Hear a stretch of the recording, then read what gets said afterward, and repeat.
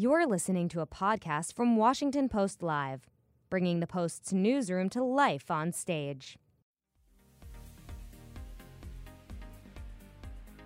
On Tuesday, March 20th, the Washington Post brought together pioneering researchers, business leaders, and elected officials for Transformers Artificial Intelligence. This live news event focused on advances in technology that are poised to reshape the way we live and work. In this segment, Senator Maria Cantwell, Democrat of Washington State, and Senator Todd Young, Republican of Indiana, sat down with the Washington Post's Tony Romm. They discussed how leaders on Capitol Hill are working with the business community to address potential regulatory issues that are associated with the development of artificial intelligence. Let's listen.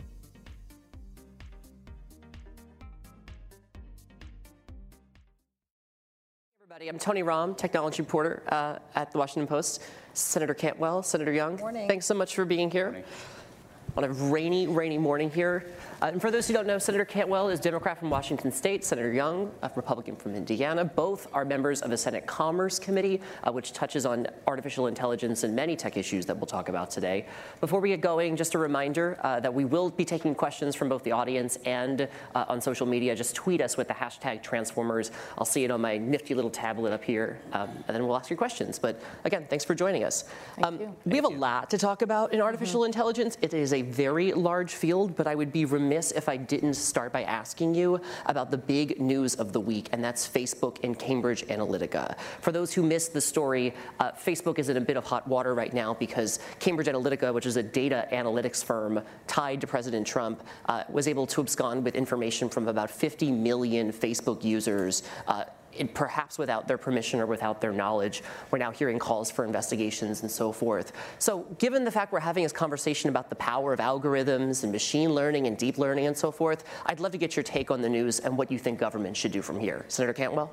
Well, I definitely think we need transparency. My colleagues have certainly, Senator Klobuchar and others, proposed legislation to make sure that we have fair and honest elections online. That is, that people comply to the same kind of laws that you have to comply to for advertising and information that we do in the broadcast world. So that's one aspect of this. And then the other aspect is just transparency. We need to know and understand how information is being used and what and who is behind that information.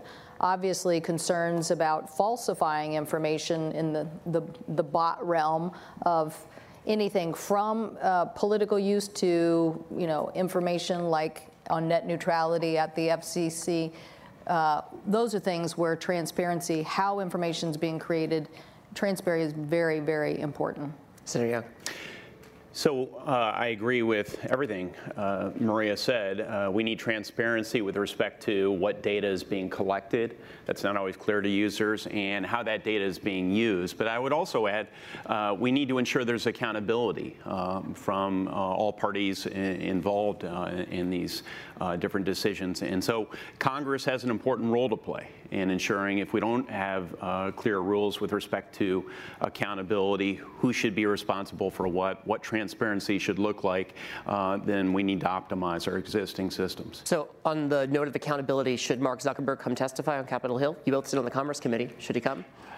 Well, John Thune, who is indeed the chairman of the Commerce Committee, I believe has invited him recently to come up here. So it would be my hope that we hear from top leadership.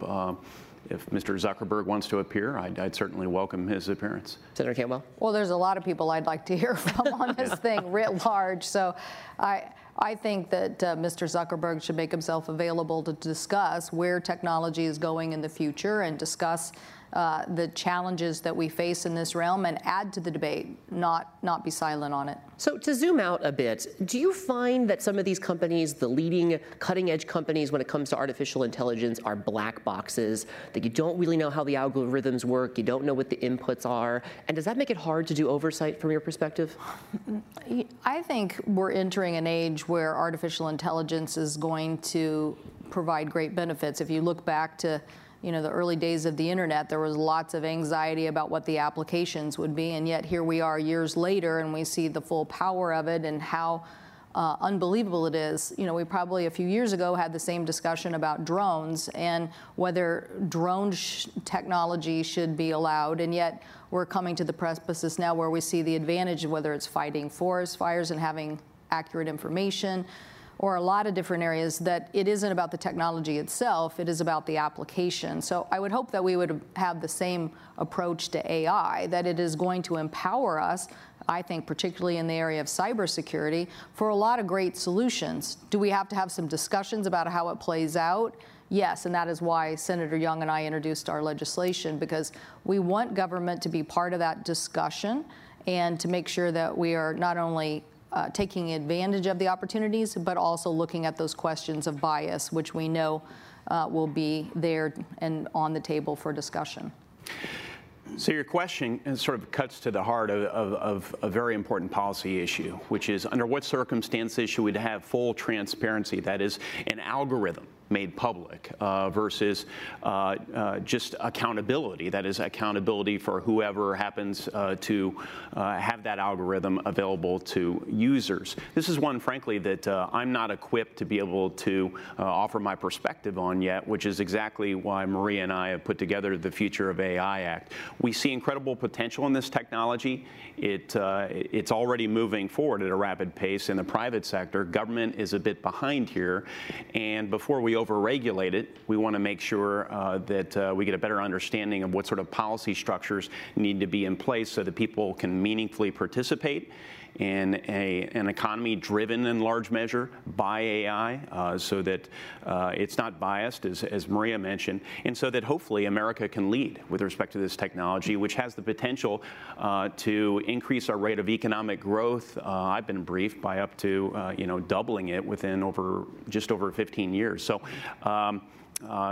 Your policy question, a good one. I don't think we have a clear answer on it yet. Sure. On the Future of AI Act, which you had just mentioned, talk a little bit about the legislation. It's essentially a task force, is that right? That's right. We house the task force at the Department of Commerce. We would convene data scientists, members of the manufacturing industry, technologists, and various other stakeholders to advise members of Congress and our federal government about what the future of AI legislative and regulatory policy should look like, so that, again, everyone can meaningfully participate, be skilled up, so that they can fit right into an economy driven by AI. And also, we want to make sure that people's privacy is protected and that these algorithms are unbiased. I mean, go ahead, Senator. Well, I just adding on that, we wanted to look at 4 areas that we thought were important. One, what are the areas of competition that the U.S. should be mindful of, given other people's investment in AI, whether that's China or other countries, and where do we fall into keeping our R&D prowess here, and what do we need to do to keep that going? We're going from here to an energy hearing where I'm going to be very concerned about the level of cuts in the R&D budget for energy. The fact that people want to zero out ARPA-E in this administration is just like crazy. So what do we need to do to keep the level of competitiveness? And then, as Senator Young mentioned, both privacy and bias will also be part of the discussion. And then lastly, workforce. What are the workforce implications, and what do we need to do about that? Both in capturing, I can tell you right now, if you have any kind of AI education, please head to Seattle, Washington. We need you. The employers there are telling me, it's a very, very, very competitive field right now for anybody who has any expertise here, and it's just going to grow. So what do we need to do to both grow the workforce in this area, and what do we need to do to prepare and diversify our workforce too? So those are the 4 pillars of the legislation, and I think that we are not saying that's the only thing to be discussed, but at least it gives us a framework for the important policies that are out there today. Sure. If I'm reading between the lines correctly, and correct me if I'm wrong, what I gather from that is that you think that some of your peers, perhaps in Congress and throughout Washington, maybe aren't equipped to understand the AI issues. They're not familiar with them. They're not talking to some of the companies in the way that you guys are. Is Congress equipped to tackle AI right now? I don't think we are. That's why we've created this panel. I like a measure of humility from my legislators, and this is certainly an emerging field. And what we need to do before we prescriptively regulate or legislate in this area is understand what sort of challenges and opportunities are created by this technology, recognizing it's inevitable that we will continue to have advancements in machine learning and data science and all the other sort of subsets of artificial intelligence. What would you like to see from the Trump administration right now? I know there was that whole controversy about a year ago with Steve Mnuchin saying that it's going to be a long time before AI starts to have an impact on the economy. What would you like to see from the Trump administration on AI? Well, the last administration, the Obama administration, did a report and came out with some basic findings. One of them was the huge economic potential in AI for us as a nation. So I think that those ramifications need to be followed up on. That report, I think, outlined some areas in which we could all agree that we need further investment. To me, I think maybe we're even talking about an AI engineering institute similar to what exists now at Carnegie Mellon for software, something where we're going to talk about standards, we're going to talk about certification processes, we're going to talk about, a lot of the issues we just discussed. So what is that next phase of development, and then following up on what are some of those applications that best are suited to us at the federal level, those applications that are going to help us, whether it is cybersecurity or disaster relief issues, big data information driven. It kind of bugs me that the Europeans on the weather forecasting, just because they use supercomputing for their algorithms, are constantly producing better data on storm and storm impact than we are. So what are we going to do to stay competitive on some of these important issues? So I think the Trump administration should take the Obama administration recommendations here and go further on that investment. Now, I don't know where the president is on science. If I could, do anything, I would give him a little tattoo right there, science, because I think he needs to put a more down payment, on these areas. But that's again a very Northwest perspective of, kind of view of the world. Senator. Well, I would start with the recognition that contrary to conventional economic belief, countries do compete, not just firms. And there's a competition in the realm of AI right now. And so we need to make some strategic investments as a country in particular technologies, and AI strikes me as a natural one based on our existing expertise in both data science and supercomputing. You mesh the two and you get artificial intelligence capabilities. So we need to make some strategic bets. Once we decide what those bets should be, we need to invest in those particular areas. I don't think it's a real obstacle that the Trump administration hasn't been prescriptive in this area. I actually welcome it. As a member of Congress, I think it's great that we have an opportunity to legislate in this space as opposed to having very little interaction with the executive branch, which is what I experienced during my 6 years in the House of Representatives. So I see this as an opportunity, and I think it's a good opportunity for bipartisan work, and that's what Maria and I are doing with this AI legislation. Sure, let's talk about the industry and some of its policy challenges. I'm struck every time Elon Musk gets on stage and talks about how AI is akin to nuclear weapons. I think he said it could cause more damage than a nuclear bomb. Previously, he's talked about going to Mars to avoid whatever catastrophe AI may cause here on planet Earth.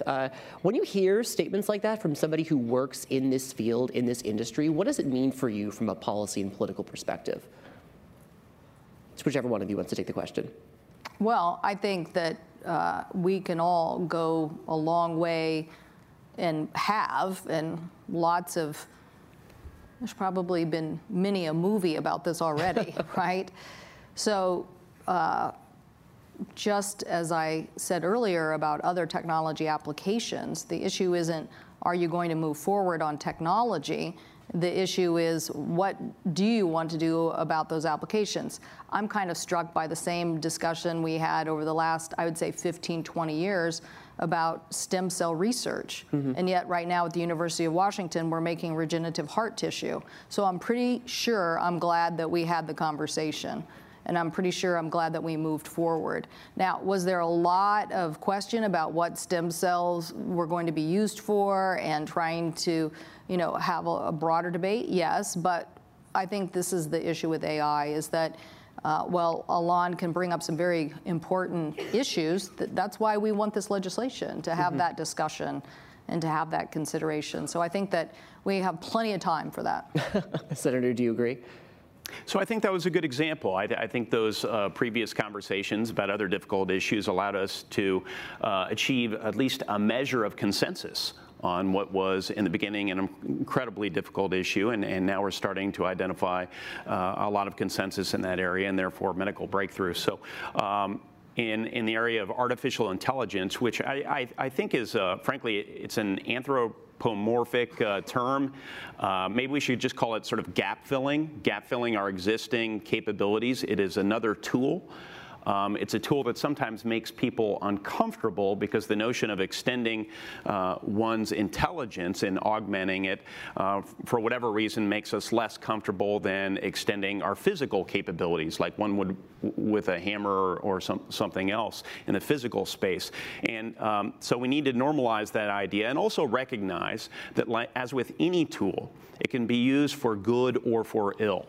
And I would hope that this panel that we've convened through the Future of AI Act would consider some of these contingencies as well, to put the public at ease and also to prepare for the potential of using AI, not just for those wonderful things we've talked about, doubling the rate of economic growth, increasing the productivity of a worker by up to 40% in just over 15 years, but also addressing concerns people have. Sure. We saw some of the potential perils of the automation side of all this just yesterday with reports that a self-driving car operated by Uber had killed a woman in Arizona. This is coming at a time when Congress is considering legislation that would put more self-driving cars on U.S. roads. Is this an example of people reacting too strongly to something that happened, or is this, case in point, maybe Congress needs to slow down and think a little bit more before it does something like put more self-driving cars on U.S. roads? Senator Cantwell? Well, we're definitely going to get first of all, I'm so sorry for the loss of a life in Arizona and to that woman's family, so our sympathies go to them. We'll hear from the NTSB about what that accident was about and the details, and I've read some reports from the Arizona newspapers about what they think has been the experience with these cars, that people feel like in some of these areas they actually have worked successfully to stop accidents from happening. So we need to look at all the data and information. That's why we have this oversight. I can tell you from the aerospace industry that the technology-driven cockpit has provided us more safety and security. It has improved the ability and performance of our airline industry. So again, we want to move ahead with things that are going to help us provide more safety and security. But yes, we have to get to the bottom of what was the detail in this individual instance and area, and what do we need to do to resolve any of these issues. It's not as if we're not going to have problems. There are things that are called software glitches, and they can have serious consequences. But again, is the question of, how do we move ahead? And our job and oversight, and particularly whether it's NIST or the Department of Transportation, is to make sure that we are not putting people in undue risk by not having that oversight and structure when it comes to the implementation of new technology. And that's the job we do in talking to those agencies about that oversight responsibility. So as you can imagine, we had a lot of discussion with Toyota about their cars and what was a software glitch. And yes, it was complex, very complex, to the point we had to get, I think you're hearing from NASA later today, but I think we actually had to get NASA to tell us what exactly happened in that instance. So the complexity of this, because it's going to be related to software and software algorithms is going to be harder. Okay, well then let's set up an agency and the proper people here to understand it. We don't want to be the laggards on AI at a government level where an industry is moving forward and we have no real ability to do our oversight responsibilities. That's why I think, you know, something like an AI institute, engineering institute to help the government, just as we do right now on FAA issues, is probably a proper role and responsibility. But culturally speaking, are Americans ready for software glitches where the consequences or the repercussions might be the loss of human life? Of course not. And so, of course not. But at the same time, if that technology drove into the cockpit of an airplane better safety standards and better measures, which is, I think, what people would tell you today has happened, then yes, we want to keep improving for safety standards. We want that help and information. And so it's not an either-or situation. It is what is the responsible oversight role for us to play, and making sure we have people at the federal level who have the ability, with a basic understanding of the technology, to actually oversee it. And I think that is probably right now where we're missing a little bit of if you will, technology oomph here to make sure that we are building that, because it's such a new area, such a new area. So as we adopt new technologies, there is unquestionably a higher standard for those technologies than the existing technology. I just think we have to recognize that. In this particular instance, this tragic incident, of course, we feel for the family. Our prayers are with the young lady's family. But we also, as policymakers, I think, need to provide some context when we talk about these things. In 2015, 9 out of every 10 auto fatalities in this country happened on account of user error. We can improve on that. And that's what autonomous vehicle technology aims to do. This is safety technology. And as it's developed, there will likely be some unfortunate mishaps along the way, and we need to do everything we can to put in place a regulatory structure, a legal structure to make sure that's not the case. That's why the AV START Act, which we've passed out of the Commerce Committee, I hope is soon put on the President's desk and signed into law, so that we can create a proper regulatory structure for development of these technologies. One of the other consequences when we're talking about AI, it always comes back to job loss, the potential for job loss. And I was struck, as I was doing research for this, I stumbled upon a Gartner report that said by 2020, AI could wipe out 1.8 million jobs, but then generate 2.3 million jobs. What role does Congress have in retraining Americans so that they're able to pursue those 2.3 million jobs that AI helps create? Education, education, education. Is Congress going to pay for it? Are they going to put the money out? Well, first of all, we need to do all we can to drive down the cost of education. Senator Collins and I have a bill, the first ever federal incentive for apprentice, because we think we need to skill and train so many Americans. As I talked about cybersecurity, it's already clear we need 1.5 million new energy workers, a big chunk of them in cybersecurity. So we already have this problem today. In fact, I personally believe that the challenge of our era is the transitioning nature of our economy that is going to continue to change. I always say to people in my office, there's a reason Ma Bell doesn't exist anymore. But then the young people are like, who's Ma Bell? Oh. They don't even know. And so the fact that we've gone from a behemoth in telecom to now this handheld device is a major transition. But that is going to happen in every sector. The newspaper industry, what have you been through? Okay, so it's going to happen. I believe you prepare for that. And one of the ways you prepare for that is to upgrade our education investment. Sure, you can make it more efficient, you can help drive down the cost, but we have to prepare a system that is going to allow us to skill and train people for those new jobs and to be able to help us capture the economic opportunity that's there. Senator. We also need to change how we train for careers and for jobs. McKinsey Global has done some interesting work in this area. They looked at 800 different job categories. They found that their estimate is that 1 out of 20 jobs will go away entirely as AI technology develops. But 60% of those 800 job categories will see a portion of their job be automated through AI technology. So that suggests, yes, some workers will have to be entirely retrained, and we need support systems and public investment to ensure those support systems are there for retraining into new job categories. But we also need what I would imagine would be more compressed training regimens for those workers whose the nature of their existing job will change. So we're already seeing colleges and universities, many private programs offering 6-week programs, 10-week programs as technology continues to evolve to prepare people to be on the cutting edge of their given profession.